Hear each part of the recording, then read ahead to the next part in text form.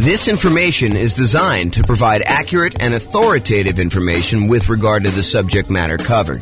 It is offered with the understanding that the presenters are not engaged in rendering legal, accounting, or other professional services.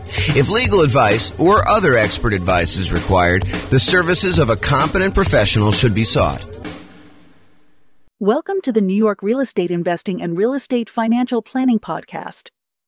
Learn all about investing in real estate in New York City with a combination of real estate financial planning and modeling with numbers specific to New York, plus syndicated, more generalized recordings of live and pre-recorded real estate investing classes. Not all of them specific to New York. Be sure to stay tuned after the podcast for a message from our sponsors. Well, good morning and welcome, everyone. I am James Orr. I'm going to be the one giving the presentation today. Oh, my goodness. Happy Thanksgiving in advance, everybody. Tomorrow's Thanksgiving for those that are not attending live and listen to the recording. Hope you guys are doing some fun stuff. If you guys have any questions throughout the webinar, go ahead and ask questions in the chat window. I'll try to read them out and go through that. This is a brand new presentation. We've never really done it before, so should be good, though. So it should be good. We're going to go over all the different ways that rules work and that you can use to model your portfolio and kind of test things out and see how things are going, especially in this kind of crazy changing real estate market. Things are moving around quite a bit. Let's just say it that way. So thanks for all who attended live. All right, so let's jump right into the content. So I'm going to give you a little bit of background first about like why we're even talking about rules and how things work. You'll kind of get some information here, but we're not going to cover everything. I just don't have time to kind of teach a full day class on this whole thing. So maybe I'll come back and teach some other parts, but honestly, it's not that hard. Rules are probably the most complicated part, and I probably need to do a deep dive into each one to show you like how some different options work. But today I'm going to show you how all the different ones work and then how you can go and apply them to your specific situation. So scenarios. A scenario is like a grouping mechanism for all the different specific parts of the plan. So first of all, you make a scenario. And then once you get all the stuff set up inside your scenario with all the different accounts and all the different properties and all the different rules, then you can make a copy of the entire scenario, change one or two things, and compare them to see how they perform against each other. For example, just a really basic example to give you an idea of like where we're headed with this. You might go create a scenario where you model out your entire investing strategy. You know, I own these particular properties right now. I've got this much money in all these different accounts, and I'm going to buy properties as I come up with down payments until I come up with 10 properties. And then you may say, okay, that's strategy number one, scenario number one. But I want to go ahead and add a variation on this, and I want to see what happens if I decide to pay off my properties faster. And so you might make a copy of that scenario and then add an additional rule to the second scenario that says pay off properties with extra cash flow. And then you can compare one where you have the basic model, your strategy that you're going to implement, and then the one where you pay off properties early. And you can see how much better or worse paying off properties early is for you in that specific situation, that specific strategy. So that's an example of where we're headed. So how you do this is you have a scenario, and then inside the scenario, you add all of your accounts. And accounts are nothing more than a place for you to store money.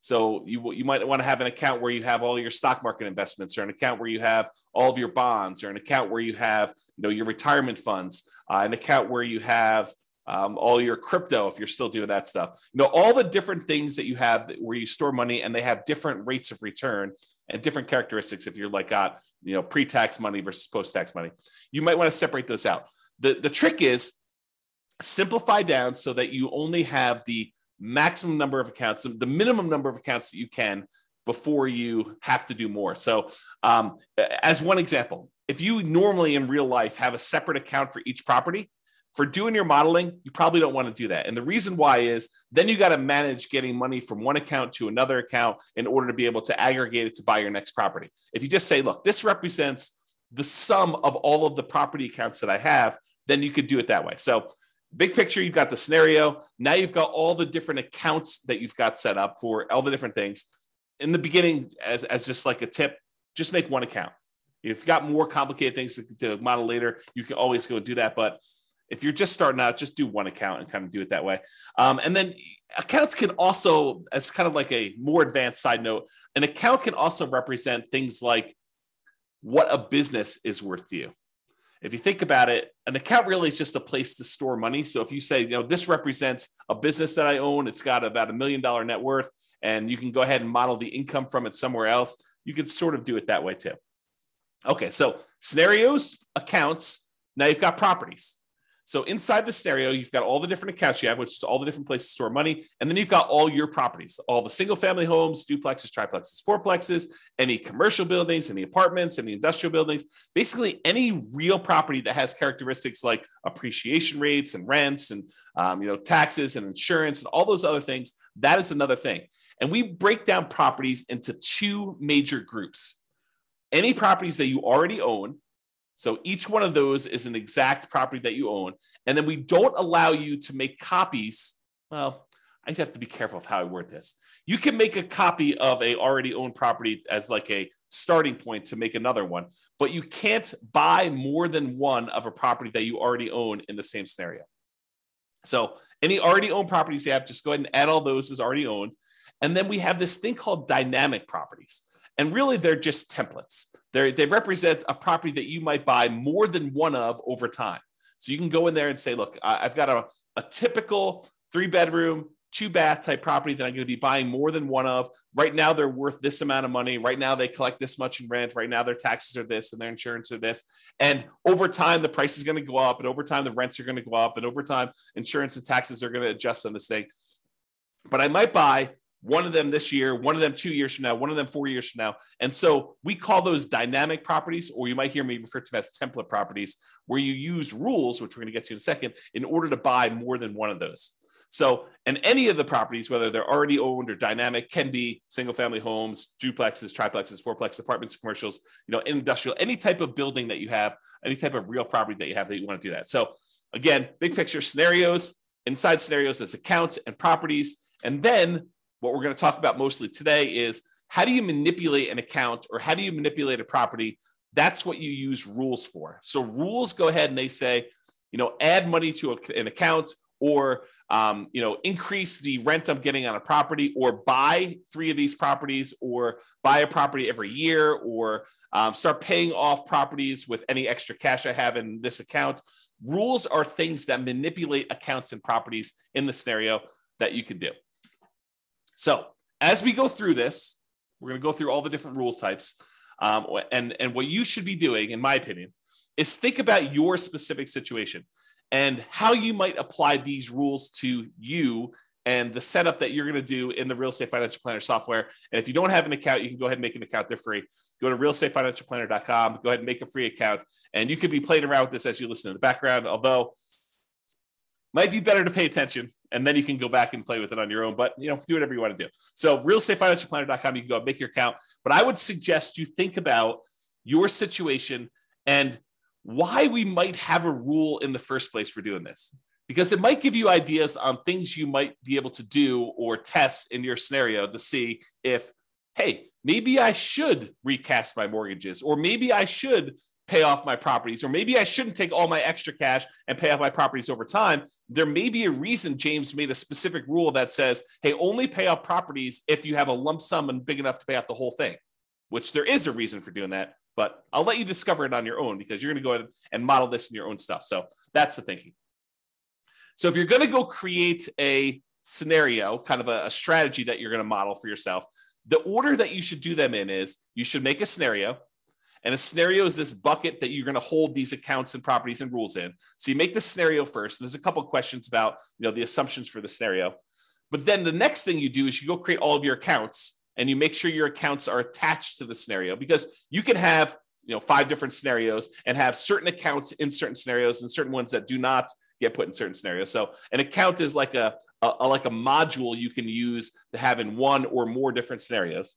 Then once you're done making all your accounts, then I recommend you go make your properties, and your properties are going to reference, where do you want to use as the source for your down payments for your properties, which account, and which account do you want to deposit your rents and get your expenses out of from there. So really, in order to do it in order, you should make scenarios, then you should make your accounts, and then you should make your properties, because the properties are going to use the accounts and you're going to want to put those in the scenarios to do that. So it's helpful to do it in this order. Of course, you can add an account later. You can add a property later. It's not required, but it's helpful if you go ahead and do those in order. And then finally, once you're done making the accounts of the properties, you usually make the rules to manipulate what's happening with the accounts and what's happening with the properties. And this morning, we're going to be focused in on step number 4, rules.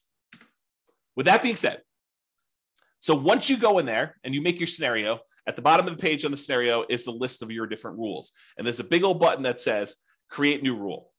If you click on the button, create new rule, you're going to be shown a page that looks like this monstrosity on the right, which is just a list of all the different rule types that there are. And don't stress, because that is what we're going to be covering today. I'm going to go over what all the different ones mean and how you might use them so that you're not confused when you go in there and you start playing around with different rules. Okay, let me make sure I check my notes. Yeah, so we're going to basically be focused on what the rule does and when you might want to use it. That's what my goal is today, is to kind of talk about what each rule does and when you might want to use it. I'm not going to go into because it would be overwhelming for you. If I went through and I walked you through each of the options for the different rules and how to set it up, not going to do that. Today is going to be, hey, look, here are all the different rules and a whole bunch of different ideas for how you might want to model your own real estate investing strategy, what you should be doing, and to see how it all works out. So when you might want to use it is kind of what we're covering there. Okay. So with that being said, if you notice on this right-hand side, for those that can see the image, if you're listening to the audio, don't stress, I'm going to go over it in detail. But on the right-hand side, there's different groups. There's a group for buying properties, for selling properties, for impacting mortgages, for adjusting scenarios, accounts, and properties, and for other rules.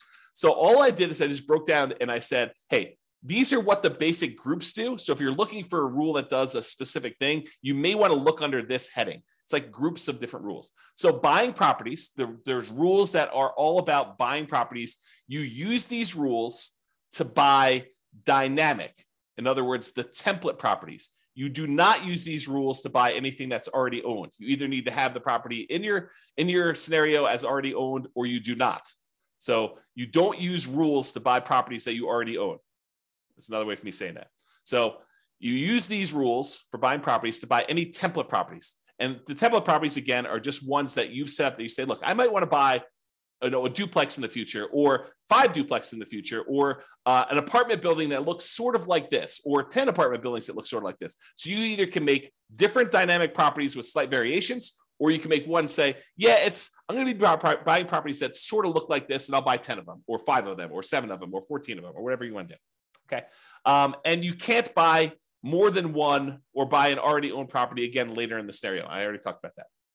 So group number 1, buying properties. Group number 2, selling properties. And we could sell properties in a variety of ways, but these are all the different rules about selling properties. You can sell already owned properties. You can sell template properties. And so these are different rules for saying, look, buy a property, own it for 2 years, then sell it. Buy a property when the return on equity drops below a certain ratio, then sell that, and then use the proceeds using a different rule to buy more of them. So you could do stuff like that. So we're going to have a whole set of rules about selling properties. We have a whole set of rules that impact mortgages, like pay off mortgages with extra cash flow, or pay off mortgages when I have a big lump sum, or pay off mortgages if after doing the calculation, I could then achieve financial independence if I paid off these mortgages, or recast a mortgage. And recasting a mortgage, for those that don't know, is, let's say you have $10,000 that you got a bonus from work or whatever it is, $10,000. If you go down to the bank, let's do this first. If you send in the $10,000 to your mortgage company and you pay down your mortgage by $10,000, your monthly payment does not change. The amount of time you have left on your mortgage comes in. So if you had 20 years left on your mortgage and you paid $10,000, now your mortgage might come in by, we have to do the math because it changes over time, but it might come in by 2 years. Okay. So you have 2 years, you'll pay off your mortgage 2 years faster if you just make the regular payments from then on, if you just sent the $10,000 in. Or with some mortgage companies, you could take that $10,000, you could go into the bank or call them up on the phone and say, look, I would like to recast my mortgage. And they say, okay, if you send us the $10,000, we will go ahead and restructure your mortgage so that it still pays off in the same amount of time, but your monthly payment goes down by, let's call it $100 a month. They do a calculation to figure out what the new math would be so that it pays off still in that same amount of time. And now you can reduce the amount of your monthly payment, improve your cash flow, as an example, by recasting your mortgage. And they may charge you a fee to do that, by the way. They may say, hey, it's $500 to do it, but we'll recast your mortgage. So you pay the $10,000 or you pay $9,500 and they take the $500 out for recasting your mortgage, and they do that. So that's what recasting mortgage is, and there's a rule to do it, which we'll talk about. Or you might have a rule to refinance a property. So we'll talk about that too. Then we have another set of rules for adjusting scenarios or accounts or properties. Let's say, and I'll get into the details, so I'm going to go over all the different rules. But let's say, as an example, you say, hey, at some point in 5 years from now, on whatever that date is, what is today? On Thanksgiving of 2027, I am going to hire a property manager, and then I'm going to have my property management fee go from 0% to 10% in all my properties. Well, you can use a rule that starts 5 years in the future that's go ahead and sets the property management and all your properties to be 10%. That's what you can do by adjusting different values on all these different things. That's just one example. And then I have kind of like a catch-all miscellaneous bucket, doing other things like moving money between your accounts, creating income from a job, rebalancing a set of accounts, like you want to do 50% in stocks and 25% in bonds and 25% in cash. We have a rule that will automatically rebalance your account balances by moving money between the two.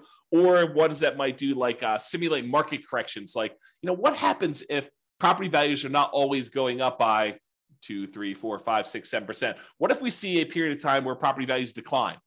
And maybe that doesn't happen this year. Maybe it happens next year for 2 years. And maybe it happens 10 years in the future for 5 years. So we could use rules to kind of do things like that for market corrections. Or maybe you want to say, I don't know when this market correction is going to happen, so let's have it be random. And I don't know how big it's going to be. It could be 2% down. It could be 15% down. It could be 50% down. We don't know. And so you can go ahead and set these rules up and say it's going to happen at some random point in the future. And you could set the frequency and all sorts of stuff. And we don't know how big it's going to be. Maybe it's going to be, somewhere between 0 and 20 or 0 and 50, whatever you want to set up for your kind of rules to model all that stuff. And then you can see how your particular portfolio, the strategy that you're planning on doing, is impacted by all of these changes. And the idea is you make scenario A, which is your baseline kind of like model. This is what I think I want to do. And then let me test out, should I pay off my properties and how much better or worse is that? And then you can compare the two scenarios on the same chart and look at a whole bunch of things like, how does this impact cash flow? How does this impact all the different things that we measure as risky, like your debt to income ratio or your resiliency or the months of reserves you have, or how much faster does A versus B get me to financial independence? And you can look at all those different things to do that. Okay. Before I go on, because I think I'm going to get into the rules next, does that make sense to everybody? If at least one person can tell me, yeah, that makes sense. Good job, James. Keep going. Or I'm really confused. You should stop now because we're not going to get very much further. If you could put the chat window, that'd be awesome. No one is responding. Unbelievable. Okay, good. Ben at least is. Okay, that's awesome. All right. I appreciate it, guys. Thank you for participating. Okay. All right. So let's talk about the rules to buy properties. There are two different rules to buy properties. Buy properties on a specific month yearly, or buy a property when an account has a down payment. Okay. Yeah. I appreciate that. Someone said, I'm following along, but might get behind if I'm doing something else. Yeah. No worries. Okay. That's cool. Okay, so rules to buy properties. So there's two different rules that we have to buy properties. And you might think, man, you should have a lot more complicated rules than this. Honestly, this really is sort of all we need. You buy a property on a specific monthly year. And as an aside, if you're listening to this and you're like, James, how do I do X, Y, Z? And you can't figure it out, just drop me an email. Let's go to the support page, drop me an email and say, look, how do I do this? And I'll tell you either you can't do it, or here's how you do it, or I should make a rule for that because it just didn't occur to me to do that. But a couple of rules have come about because someone said to me, hey, James, how do you do this? I'm like, you really should be able to do that. We've never done that modeling before, but it makes a lot of sense that you should do it that way. Let me go and make the rule for you. And then it took a little while, a couple of days, something like that. We didn't make the rule, but I made the rule. No promises it's going to happen in a couple of days for you. All right, so buy properties on a specific month yearly. You use this rule to buy property every March, as an example, every year. And you could say, during this 5-year period, you can have rules run for certain periods of time. During this 5-year period, every March, go ahead and buy a new property. Okay. Or the most common way we buy properties is buy this property when my account has a down payment and all the stuff that we need, like reserves and, a certain threshold in the account, plus 6 months of reserves for my personal expenses, plus 4 months of reserves for all the properties I already own, plus 6 months of reserves for this particular property. Then go ahead and buy another property and do another dynamic property and do it that way. And that's the most common one that we use to do that. Okay. So here's what it looks like on the page. So I'm just going to go through like what the rule is when it does. So buy a property in a specific month. You use this rule to buy a property every year on a specific month. And you can do every month of every year. So if you wanted to say, hey, I want to buy a property and I want to do it every month of every year, you could do it that way, or every January or every February, every March, so on and so forth. You could do each one. And you can just do it that way. So imagine so when would you want to use this rule? Imagine you have $1 million invested in an account. Let's say it's a stock market account. You're thinking you just discovered real estate investing. You're like, hey, I want to see what happens if I take the stock market account that's earning 6, 7, 8, 9, 10, 11, 15%, whatever it is for you in your stock market account that you're modeling. And you want to take that money and every year you want to buy a new rental property with that just to see how this goes. So you could use this rule to do that, to slowly drip out a down payment worth of investment into real estate over time doing this. And if you say to yourself, hey, look, I really want to buy one every 6 months, you could say, okay, buy one every March with this rule. And then you could set up a second rule that says buy one every September. And now you have 2 rules doing one a year in order to get that kind of 2 a year. Okay. So that's how you do it. All right. So buy a property when it counts as down payment. This one allows you to buy a property as soon as you have enough for the down payment, plus any closing costs, plus any reserves. And as you can see by the image on the right, there's a lot of options for you to define what this means. So you might want to define, hey, I need to have at least $10,000 in this bank account, adjust for inflation or not adjust for inflation, plus 6 months of reserves for this property, plus 3 months of reserves for all the other properties that I own, each other property that I own, plus 5 months of personal expenses, and then only buy 3 properties with this rule. Stop this rule after I own 3 properties. So there's different things you can do to manipulate this. And there's also stuff you could say, do I want to take into account my debt to income, like make sure that my debt to income is below a certain number? Or you could say, I'm buying creatively. I'm going to go buy properties subject to, or I'm going to go buy properties on lease options. So the debt to income doesn't matter because I'm actually buying an LLC anyway. And so ignore the debt to income ratio on that, or whatever you want to do. Or maybe you say, I have a real estate agent's license, so I'm going to get paid a 3% commission when I buy these, or go ahead and take a 3% discount. And so you could do all these different variations on this stuff with this rule. Or maybe you say, look, I want to buy properties, but if I can do cash out refinances on the other properties I own, if they're below 75% debt to income, or 75% loan to value, then I can go ahead and say, do cash out refinances to do it. So it's very flexible in all the different ways you can use it, but realize that's what you do. So when might you want to use this? You might want to see how quickly you'll be able to acquire your ideal portfolio of rental property. So you want to say, I want to get to 10 rentals or 10 doors or 20 doors or whatever number you pick. How quickly can I do it with my current income, my current savings rate, my current returns that I have in my accounts? And then as I acquire each property, all the extra cash flow I get gets deposited in this account. So it kind of compounds over time if you got positive cash flow, or slows you down a little bit if you have negative cash flow, although the cash flows do change based on all the property. So you could use this to determine how quickly you'll get to a certain portfolio. And then you could test things like, what if I save 10% more? Or what if I save 10% less? Or what if I got a lump sum for a bonus or a divorce or inheritance or whatever you want to do later on? How would this impact all that stuff? So that's one example. You might want to see the impact of changing how much you keep in reserves has on the speed you can acquire properties. So here's another example. You could say, look, if I use this rule and I say keep six months of reserves for all my properties, how quickly can I acquire all the properties I want to do with that? Or how quickly can I acquire properties if I keep 12 months reserves? I think the market's going to get a little sketchy. Maybe I should keep 12 months of reserves. So if I do 12 months of reserves, how much does that slow me down? And how much riskier or less risky is one or the other? Or how much extra net worth will I have if I don't do 12 months reserves versus 6 months reserves or 2 years reserves? You pick the numbers, okay? So you could use these different rules and make copies of the scenarios to kind of test those. You could see the impact of doing cash out refinances to buy new properties. We kind of talked about that little part of the rule, but you could use that as a way to do that. You could also see the impact of getting a real estate license or acquiring properties creatively. So if you want to test out, now that interest rates have gone up quite a bit and there are a whole bunch of really low interest rate properties out there, maybe you want to say, well, what if I were willing, not everyone is, to go ahead and do marketing to find motivated sellers, go buy properties creatively and buy properties that way? What impact does that have? Does it make it a lot faster? Does it make it a lot riskier? What does it look like if I go ahead and model that in a variety of different ways? And I'll make a side note about this because I think it's important. Just because a path is optimal does not necessarily mean that that is the one you should do or that you will do. Right? I could go and model something and I could tweak everything and say, this is the optimal path, in parentheses, if everything goes my way, if everything goes exactly the way I modeled it, right? But really, I think part of what you are doing with the software, part of what I do with the software, is I say, okay, here's kind of my plan.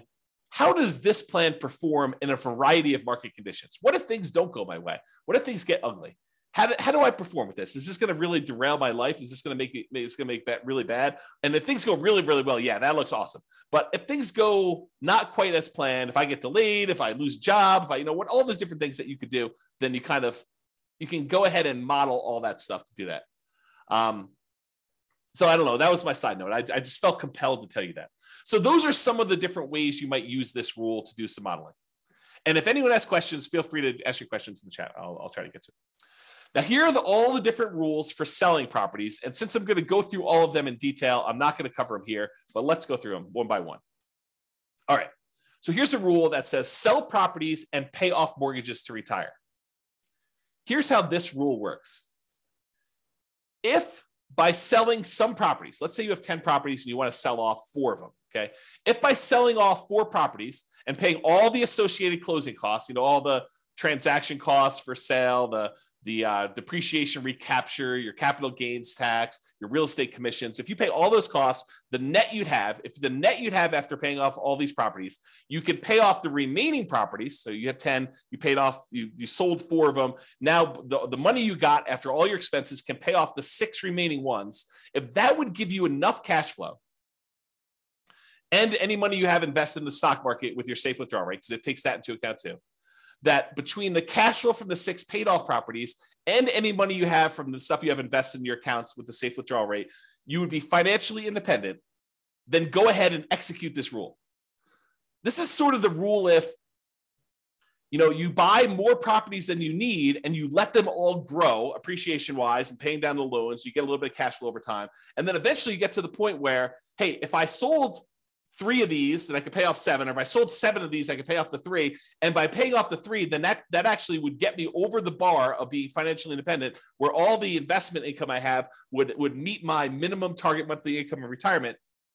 Then go ahead and do that. Instead of having to guess and check when that happens, we have a rule that says, hey, if you want to go ahead and acquire a certain number of properties, and then by paying off some of them, you could pay off the rest. By selling some of them, you could pay off the rest of them and you'll be financially independent. That's this rule. So you could use this rule to say, hey, I'm acquiring properties. Maybe I get to the point where I don't need 12, right? And so when do you get to the point where you could sell a part of the 12 and pay off the other ones in order to be financially independent with the other money in your account? Pretty cool rule, right? Like an interesting way to do that modeling. At least I think it's a pretty cool rule. I like this rule a lot. Okay, so that was one rule. Here's a totally different one. Sell rental properties after owning them for a specific period of time. So this one allows you to sell all rental properties. It does not do owner occupants. So it's only rental properties after you've owned them for a specific period of time. So let's say you acquired properties and you're doing lease options as an example. So you're buying properties and you think that you're going to be holding these properties for 3 years and then the tenant buyer is going to cash you out.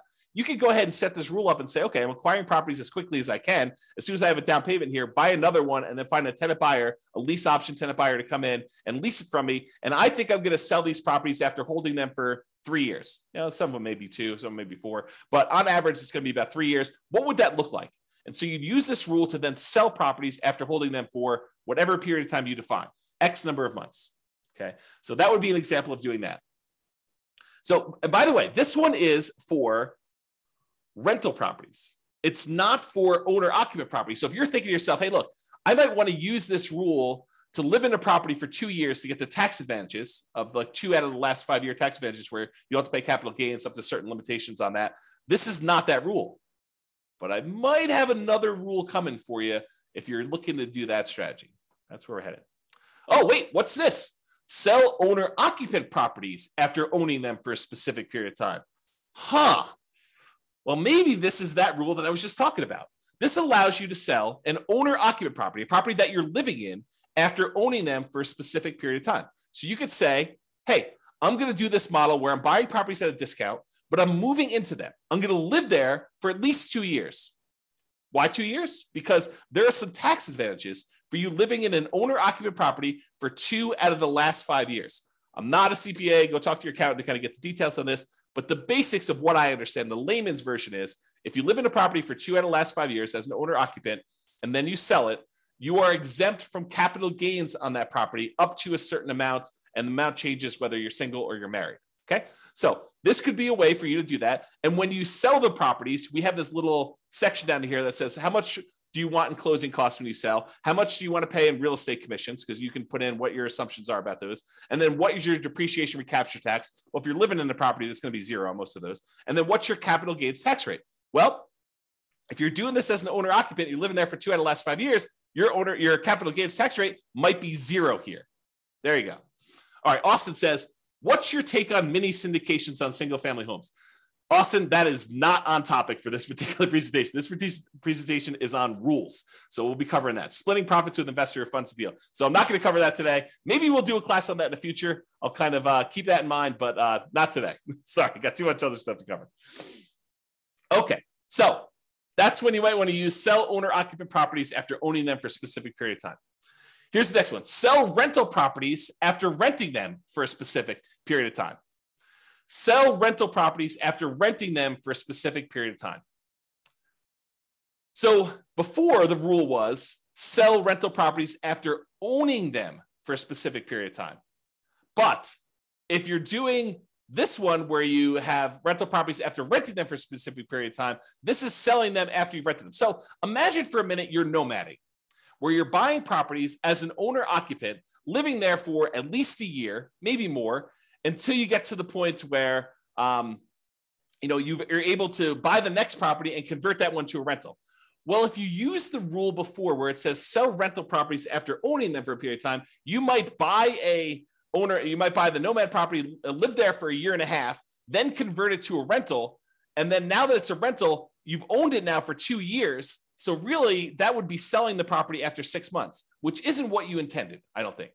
So this rule says, look, it doesn't matter when you bought it. If you lived there for a year or 2 years or whatever beforehand, and then you decide to rent it, this one starts the counter as to when you sell it based on when you converted it to a rental. Okay, so that's what it is there. All right. Sell rental properties based on return on equity. So this one is you're selling properties based on the return you're getting on the equity in the property. Okay, I got to take a step back and kind of explain to you what's going on here, because this rule is crazy. It's such a powerful rule. So how far back do I go? Oh man, this is crazy. Okay, so here's the deal.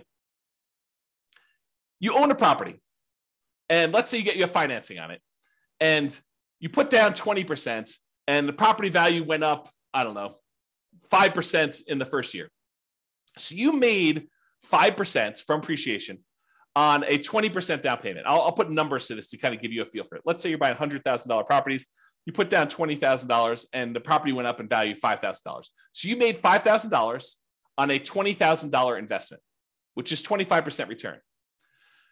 But what happens is over time, the amount of money you make on the property going up in value tends to increase. So the next year, maybe it's $5,100. It varies, but let's just say it's a little bit more than you made the year before. However, the amount you have in the deal now is no longer $20,000. It's $20,000 plus the $5,000 that you made from appreciation, plus a certain amount you have from paying down the loan. So the amount of equity you have in the property has grown more than the amount that the property is going up in value. So over time, the return you're getting, even though the return might be increasing, the return you're getting on the equity is actually going down.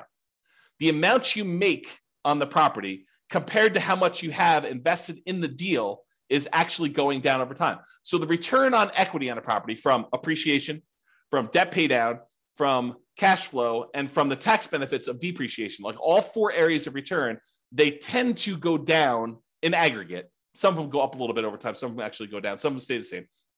But in aggregate, the overall return, the combination of all four of them, tends to go down over time. So that the longer you own a property, the lower your overall return on equity is.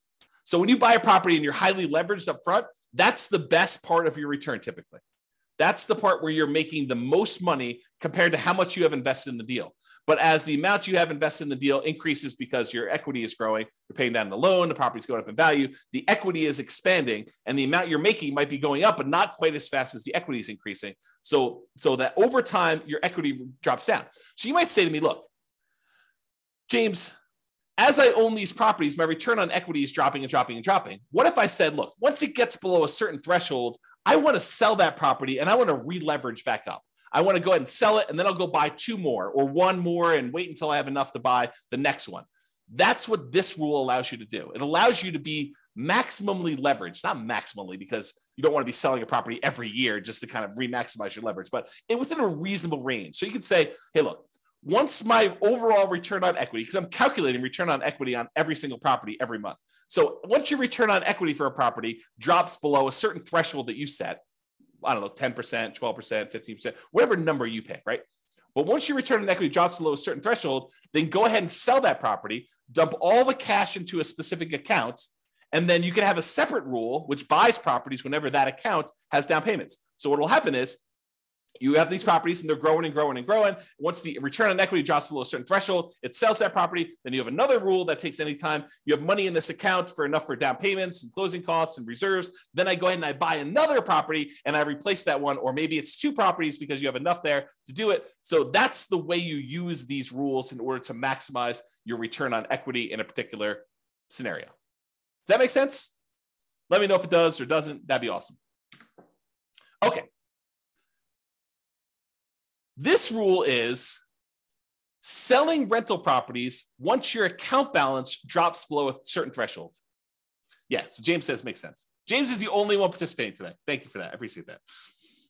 Okay, so imagine this. Imagine you've got a portfolio of properties and you're trying to make sure that you have enough money to kind of support yourself, and you stop working before the cash flow on the properties will generate enough money for you to live on. So you're kind of operating at a deficit. You have $500,000 in your bank account, plus you've got a bunch of rentals, but eventually you draw through the $500,000 because you're a little bit short. So you could set a rule that says this: once my $500,000 drops to the point where I only have $10,000 or $50,000 or $100,000, whatever your comfort level is, once I get to the point where my account balance drops to $50,000, as an example, then go ahead and sell one rental property to boost that account balance back up. And then I'll keep draining on that account until I get to the point where it drops down again, and then sell another property if you want to. You can kind of use that to do that. So imagine a situation where you stopped working earlier than you should have before you completely are financially independent. And now you have a whole bunch of rental properties with a whole bunch of equity, but you don't want to go sell those properties with equity right now. You want to go ahead and hold on to them as long as you can until the point where you need to sell them in order to put money in your account to be able to support your lifestyle. Then you could use this to model that situation. Or you could say, look, as soon as I get to the certain point where this account balance drops to a certain level, go ahead and sell a property because I want to be able to use that money to buy new properties. You could use that too. So this is similar to a rule that we're going to have later, where instead of selling the properties, you do a cash out refinance in order to bring your account balance back up. So they're sort of like a pair of rules. This one is the sell the rental. You sell it, you pay all your expenses on it, your closing costs, real estate commissions, depreciation, recapture tax, your capital gains tax. You can go calculate all those, and then the net gets deposited to your account. Or, which we'll get to here in a second, there's a similar rule that says, once my account balance drops below whatever threshold you set, then go ahead and do a cash out refinance to get to those. I did a whole class where we really use these rules a lot. I compared a person who lived in a really high cash flow market to a person who lived in a really high appreciation market. And I showed that while it's a lot easier to get to the place you want to be when you're in a really high cash flow market, you can get there in these really high appreciation markets with a combination of selling properties or doing cash out refinances. But there's some complications with the cash out refinance, which I talk about that in that 2-hour class. But I think the name of that class was cash flow versus appreciation. I think that's what the name of the class was. And I set it up as two different people competing, and go watch that if you haven't seen it before. It's pretty good if you're interested in this particular modeling. Okay. All right. Next rule: sell properties, but only if by doing so, the money that I get from all the properties will allow me to retire based on a safe withdrawal rate. So I mentioned safe withdrawal rate earlier. I'm going to take a moment to kind of make sure everyone understands what I'm talking about. So there's this study, it's called the Trinity study. And what it basically did is it went back through historical stock market rates of return. And it said, if you only take out 4% of your of the amount of assets you have invested in stocks and bonds, then the likelihood of you running out of money in a 30-year retirement period was really, really low. That's the basics of the study. And so what they called that 4% was a safe withdrawal rate. And I'm using safe in quotes because there's been some arguments that it's really not so safe. There's been arguments by the guy who came up with it that it could be a lot higher than 4%. So really this idea is if you have a certain amount of money invested in stocks and bonds and maybe some cash, what percentage of that portfolio, if you have $1 million, what percentage of the $1 million can you take out each year where you are where you are not very likely to run out of money? That's what a safe withdrawal rate is. So you've defined what your safe withdrawal rate is in the software. You basically say, my safe withdrawal rate is 4% or 3% or 5% or whatever number makes sense to you. And you can test these things, right? You can go ahead and run a scenario at 4, you run a scenario at 5, what difference does it make? Run a scenario at 4, run a scenario at 3, maybe do some market corrections in there to see how that plays out. You can do all this stuff. But this rule says, look, I've got a bunch of rental properties, and maybe I have a little bit of money invested in the stock market right now in one of the accounts in there. And so what I want to do is I want to check each year and say, hey, look, if I sold all these rentals and I paid, closing costs, I paid real estate commissions if I've got any, I paid my depreciation recapture tax if I've got any, I paid my capital gains tax if I've got any, if I paid all those expenses on it, the net amount of money that I would take and I would deposit into my account balance, invest in the stock market. If I did that, would the money in the stock market allow me to retire? Would my safe withdrawal rate for the amount of money I have in the stock market allow me to be financially independent? And if so, go ahead and sell the properties. Kind of a cool rule, right? You basically have all these properties you've acquired. What if you took them all and you sold them? Could you actually achieve financial independence? And this rule tends to come up. I probably should do a class on this. This rule tends to come up when you're in a market where the cash flow you're getting, the cash on cash return you're getting, or it's actually the cash on cash return on equity you're getting, is less than your safe withdrawal rate. Right? Because in that way, the money you're getting, the cash flow you're getting on the property you have is actually lower than your safe withdrawal rate. You'd be better taking that money and investing in the stock market according to this rule. And then who knows what will happen in real life. But at least in the mathematics of it, that it'd be better for you to actually be investing in the stock market than in rental properties, which can happen depending on your market and your situation and what you've got set up there. Okay? So that's that rule. Kind of a cool one. All right. What about properties that you already own? And you said, look, I planned on selling this property next Christmas anyway. I lived in it for 2 years and now we're going to sell it so I can get a partial exemption on the capital gains. The period of time that I lived in it, I can get an exemption on that capital gains because I had the 2 out of the last 5 years. And a lot of people think that if they lived in it for 2 out of the last 5 years, they get a full exemption on it. But you may want to talk to your accountant before you put that on your tax return, because I'm pretty sure that it's not what you think it is, if that's what you thought it was. So anyway, you lived there for 2 years. You're going to sell it before the 5-year point. You're like, oh, this is great. I'm going to go ahead and do that. You can go ahead and set a rule up to say, sell this particular property that I already owned on this date in the scenario. Really simple rule for doing that. All right. Those are all the different rules on selling properties. Some pretty cool ones. Some kind of like really straight down the middle, generic sort of things, right? Now, let's talk about rules that impact mortgages. We'll go through all these one by one. Just knocked the headphones off my head accidentally. All right, so pay down loans with cash flow. So maybe your strategy is, I've got all these rental properties. They're producing a bunch of extra cash flow. Maybe I've got some savings for my job and that's got some extra cash flow.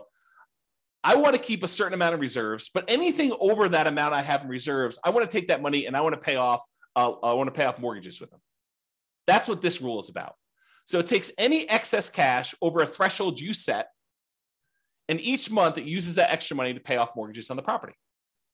So if you have, $7,000 more than the minimum balance that month, you can go ahead and throw it in there. And by throwing it in there, you then pay down that mortgage. And you can pick, which mortgages you want to do. You want to do the lowest balance, you want to do the highest balance, you want to do the lowest interest rate, you want to do the highest interest rate. You can choose which mortgages you're paying off, but this rule will then go ahead and do that. So when might you want to use this rule? Well, if you want to do a debt snowball or a debt avalanche to pay off mortgages, you would use this rule. And you could test to see how much better it is to pay off the highest interest rate mortgage versus the lowest balance mortgage or the lowest interest rate mortgage. And you could see which one's better and how much better it is for you. James says there's no 1031 exchange rule for selling.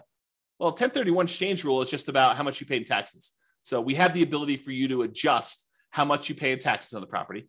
And then you can go ahead and use that rule and set the taxes to be equal to 0 for that. But then you got to track how much you would have had to pay in taxes on that one. So there's no keeping track of how much deferred taxes you have on a particular property, something I might add in the future, but you can set the threshold to be, I'm not paying any taxes on this one when I sell it. And yet my fees are an extra, $1,000 to do the 1031. So you can do 1031 exchanges. It's just not a specific rule for 1031 exchanges. If that makes sense. Good question though. Good question. Okay. So pay down loans with cash flow. That's how that works. Okay. Pretty simple. However, every time you make a payment on a particular loan, it doesn't actually improve your cash flow in the short term, unless you pay off the loan completely, and then it improves it by a big chunk. But it doesn't improve your cash flow because by paying down the loan, all you're really doing is moving in the date that loan gets paid off from where it was to closer. So it'll be paid off sooner. But your monthly payment stays the same. So it doesn't improve cash flow on a property. So you might say to yourself, hey, and I'll add this one other thing. And the amount of money you're earning on that extra cash flow you're doing is the interest rate of the loan. So if you're taking your money and you're paying down a 3%, 4%, 5%, 6%, 7% mortgage on a property, the amount that money is earning is the amount of your mortgage interest rate. So if you're paying off 3% loans with that, you're earning 3% on that money. You're paying off 7% loan, you're paying 7% on that money. Okay. So the idea is the more you're paying off on those properties until you pay it completely off, it doesn't really benefit you in the short term. It benefits you when you pay off the loan, which could then compound and help you in the future on other properties you're doing, but it doesn't benefit you in the short term by improving your cash flow. And so you might say to yourself, well, why would I go take this extra money that doesn't help me in the short term? Why don't I let that grow in something else I'm invested in, like either more rental properties or stock market or I don't know, whatever you want to do, crypto, bonds, whatever you want to do there, hard money lending. You could go ahead and take that money and invest it in something else and get a higher return. That way, once you get enough money in this other account where you could completely pay off the mortgage, not just make a little dent in it, pay off $500 on it, but say, look, I got $100,000. I'm going to pay off this mortgage in full. And by doing that, you then get all the cash flow from having that mortgage payment go away. That's what this rule does. So this rule says, look, only pay off a mortgage when I can pay it off in full from a specific account. So it tests to see if the amount you have in your account plus whatever threshold you have there. So look, always keep $15,000 in this account. But if I've got enough to pay off a mortgage and remain $15,000 in this account, then go ahead and pay off the mortgage. So that's what this rule allows you to do. And then which mortgage you want to do, the lowest balance, the highest balance, the lowest interest rate, the highest interest rate, whatever one you want to do, and it'll kind of do which properties you want to do it that way. But this allows you to go ahead and say, keep this money invested in whatever, the stock market, bonds, until I have enough to pay off the mortgage, and then do that. Kind of a cool rule. All right. Remember earlier we talked about recasting mortgages? It's that thing where you walk into the bank with $10,000, you pay them a fee in order to lower your monthly payment, not change when the loan gets paid off, but you give them $10,000 and say, look, I'd like to lower my monthly payment by a little bit. And they're like, okay, yeah, we'll do the calculation and we'll do that for you. It'll take this thing. Well, this is a rule for recasting mortgages. So you could take a lump sum of money, go into the lender and ask them to recast the mortgage. And so this rule allows you to go ahead and recast them. Okay, that's what that rule does. All right, remember before I told you about selling properties based on the account balance? If my account balance gets so low, then go ahead and sell a property to replenish that account balance so I have money to live on or money to invest somewhere else. This is the kind of sister rule for that, cash out refi based on account balance. So when your account balance gets to a certain point where it's really, really low, then go ahead and do a cash out refinance on a property, pull all that money out, deposit it into the account, and you'll be able to then have all the money in that particular account to use to do whatever you want with. Okay. So I think I have here, when would you want to use it? If you're modeling a situation where you're stopped working before your cash flow is enough to support your lifestyle, you might need to cash out refi properties from time to time to provide living expenses to kind of make up for that difference. Or use the equity properties to occasionally fund the purchase of new properties by refinancing. So you could say, look, once I get to this low account balance, go ahead and do a refi on a property to get the account balance up to where I can do a new purchase. Kind of an interesting rule. All right. So this leads me to explain this interesting concept. And so I need to explain it to you, but I'm going to take a drink first. All right. So imagine you said to yourself, look, I really want to earn, I don't know, $10,000 a month. And if I was earning $10,000 a month, I would consider myself financially independent.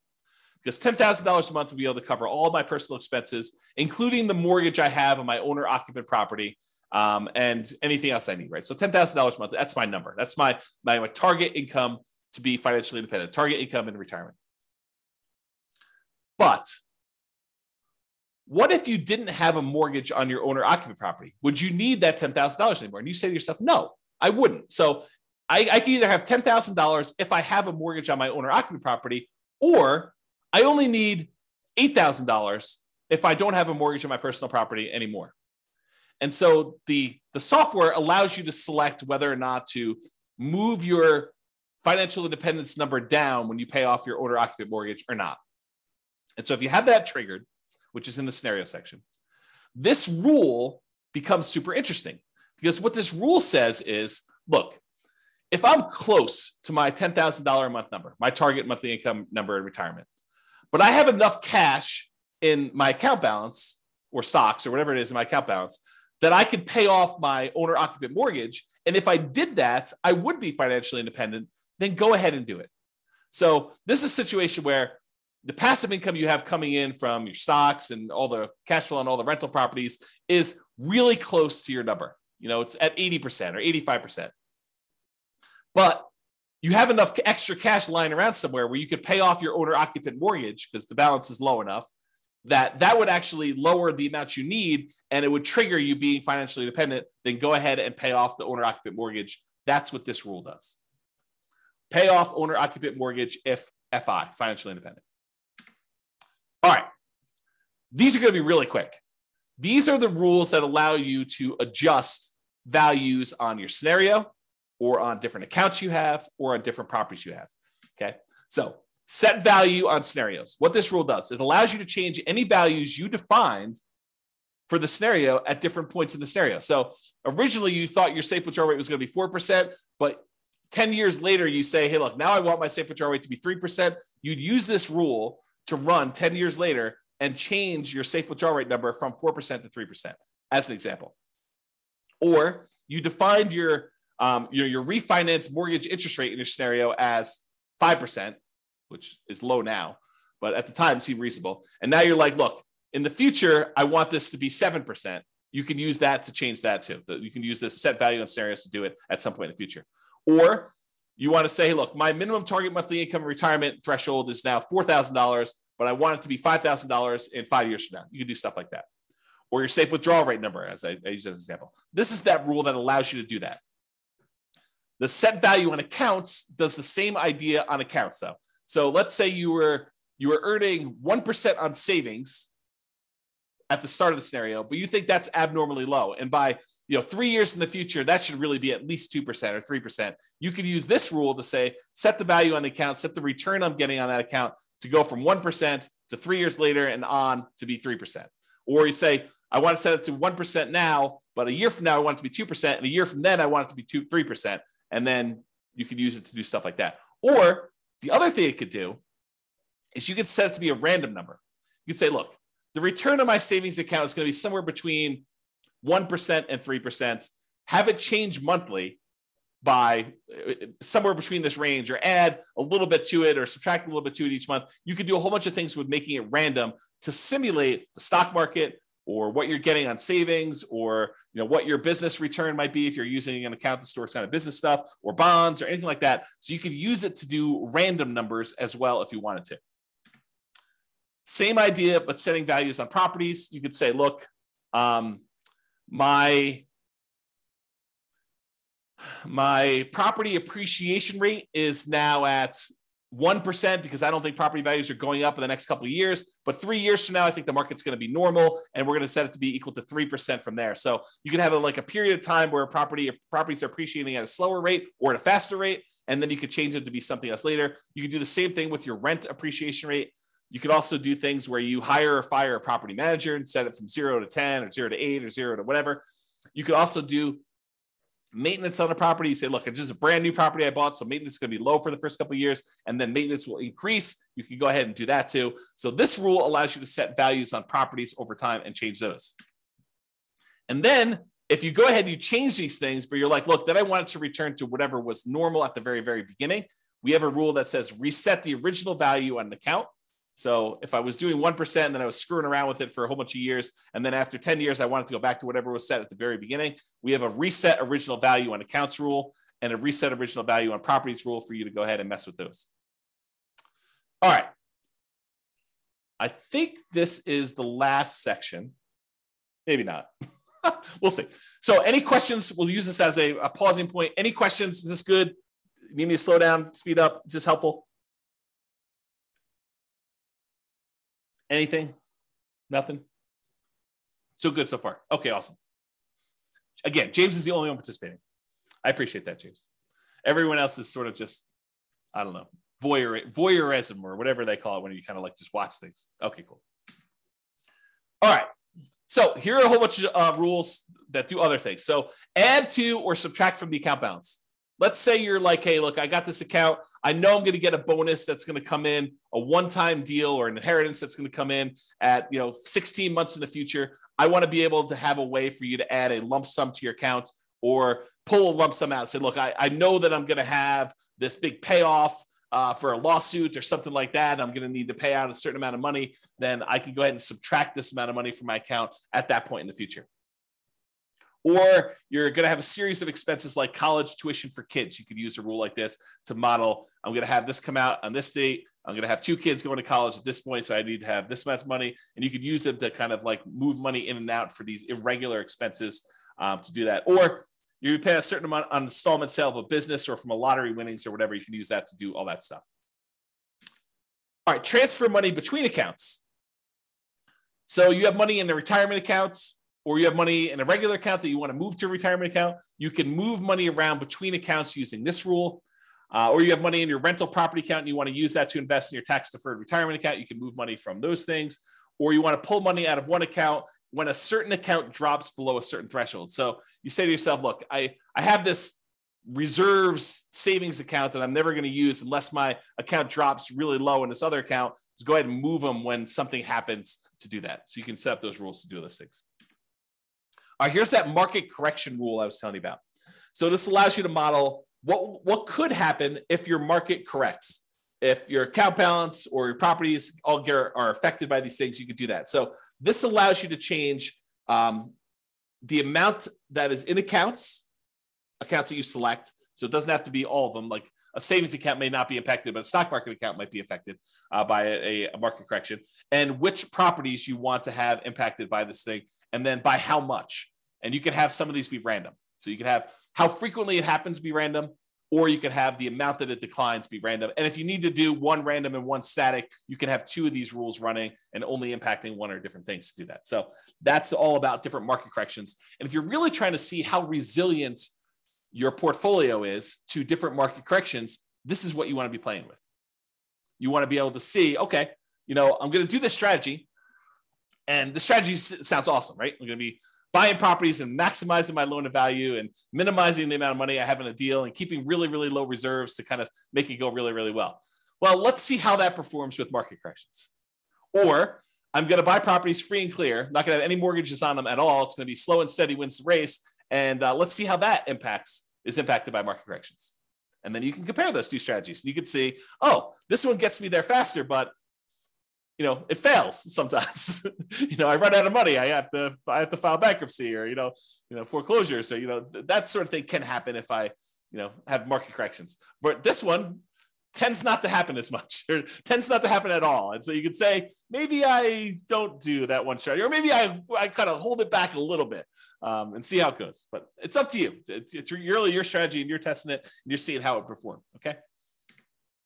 All right, here's the one you're probably going to use in almost every scenario that you set up: your paycheck and your personal expenses. And a lot of times we'll set up a separate rule for each person's paycheck, like one spouse and the other spouse, and then a shared personal expense one that you're going to do. And we usually set them up as 3 rules. You could do them all as one if you really wanted to, but I tend to separate them out just to make it a little easier.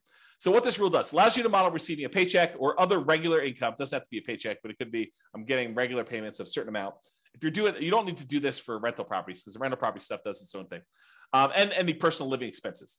So you might want to use this to model each one of your paychecks, and then which ones of those go away when you're financially independent, you stop working. You could set this rule up that says, hey, look, I get this paycheck, it's this amount, but as soon as I am financially independent, stop giving me this paycheck. And it'll automatically turn it off for you so that you no longer get it, okay?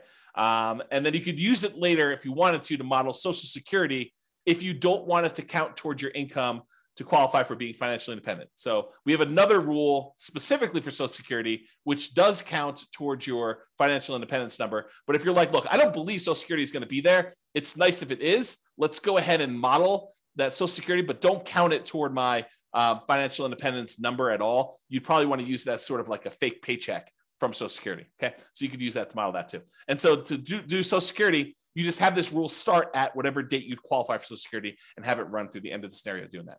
Okay. Passive income. This is the one where you could do Social Security with, but it does other things as well. So passive income models things like Social Security, pensions from jobs, and annuities. So if you went and you bought an annuity and you're getting whatever it is, $2,000 a month from the annuity that you purchased, you could use that to model this. And you could go ahead and it's very similar to your paycheck one, except this does count in your calculation for being financially independent or not. Okay, so you model Social Security and pensions and annuity income from that. Lumpy income. Let's say you're like Ben and you flip properties and you want to have lumpy income come in from every time you flip property. Maybe you flip a property every 6 months or every 3 months or every 4 months or every month or whatever it is that you do. So you could use this to be what I call lumpy income, irregular income that comes in kind of big chunks. So if you have a fix and flip business, or you get irregular bonuses from your job, or you want to simplify modeling lease options where you don't want to put the properties in there and hold them and stuff, you say, look, I'm doing this lease option business. Every 3 years or so, I get $30,000 or $50,000 or whatever your number is. Then I want to model it like that. You could use the lumpy income rule to model things like that. So you could say, I get $50,000 every time I do a flip, or $20,000 every time I do a flip, or depending on your market and your profit margins and stuff like that. But you could use it to do stuff like irregular income to say every X number of months, I get this lump sum of money coming in. Rebalance your portfolio. So this one allows you to say, okay, I've got 3 accounts. I've got an account for stocks. I've got an account for bonds. I've got an account for cash. And every year I want to move money around such that I always have whatever, 50% in stocks, 30% in bonds, and 20% in cash. Use this rule that every January or March or May or whatever you want to set it up as, you go ahead and readjust your rules, your accounts to be this percentage, this percentage, this percentage, and you move the money from one account to another to be able to rebalance your portfolio to keep them where they need to be. If you have a retirement account that has required minimum distributions, you'll want to use this rule to do the required minimum distributions. So basically it does a calculation for you to tell you what percentage of the account you need to take out that year, and then when you want to take it out. You pick a month, and then every year it does the calculation based on your life expectancy and your tax rate. Your life expectancy, and then you could put a tax rate as to how much you get taxed coming out, so you could do required minimum distributions with that as well. And that, my friends, is the end. I only went 3 minutes over, but I hope that was helpful. I hope that really gave you a good idea of all the different things you could do and all the different ways to model your situation with the rules that we have in the Real Estate Financial Planner software. Yeah, Richard says, thanks, James. A lot of info here. Exactly. I try to give you guys good info. I really do. I try to give you good stuff. So, any final questions from all of the really quiet people on the thing? It's almost as if Thanksgiving's tomorrow. Almost. Yeah, Ben says, awesome. I hadn't looked into the rules before. Very powerful. Yes, thank you. It is very powerful. I agree. So you guys are very welcome. Any final questions before I let you all go? Get ready to celebrate and enjoy Thanksgiving with your families. Nothing? Oh, so what is this? What is this? You're very welcome. Very welcome. Is it a deal? A deal. Thank you very much. A deal. A deal. That's a great name to be like in a real estate investing kind of person. There you go. Thanks for doing these classes. You miss the ones in person, but this is great. You are very, very welcome. James says, no questions, good material. What is the software you're using? It's the Real Estate Financial Planner software, realestatefinancialplanner.com. It is a software I wrote to be able to do this modeling. So it's not like off-the-shelf software. I programmed it for you. I did it as my service to you. So there you go. It's available on the website, realestatefinancialplanner.com. Go create a free account and you can do all this modeling. And honestly, you don't need to start from scratch. I'll probably do a whole class on this, but if you go to realestatefinancialplanner.com/model, just pick your city. And I've made some sample scenarios for you to start from. Go ahead and just copy that right into your own account and then just edit. That way you don't have to go create everything from scratch. You can say, oh, I see there's a property here. Let me go ahead and change this to be closer to what my properties are and go ahead and do that. Yeah. James says, cool. I'll start modeling this weekend. Yeah. Let me know if you have questions. That'd be good. All right, folks. Thank you all for coming. I do appreciate it. Have a great Thanksgiving, and I will see you all post-Thanksgiving. Bye-bye for now. Thank you all. With home prices up, mortgage interest rates up, and rents up, but not quite enough to counteract the higher prices and interest rates, cash flow on rental properties in New York is harder than ever. Book a call with the Real Estate Financial Planner to apply our proprietary 88 strategies to improve cash flow on your rentals. See the show notes for a link to schedule your call and improve your cash flow today. If you're a real estate agent, lender, or professional in New York that wants to help our real estate investor listeners, consider reaching out to learn about collaboration opportunities with this podcast. We'd love to add more value to our listeners by having you assist our investors buy, sell, and finance their real estate investments. See the show notes to schedule a call to discuss collaboration opportunities.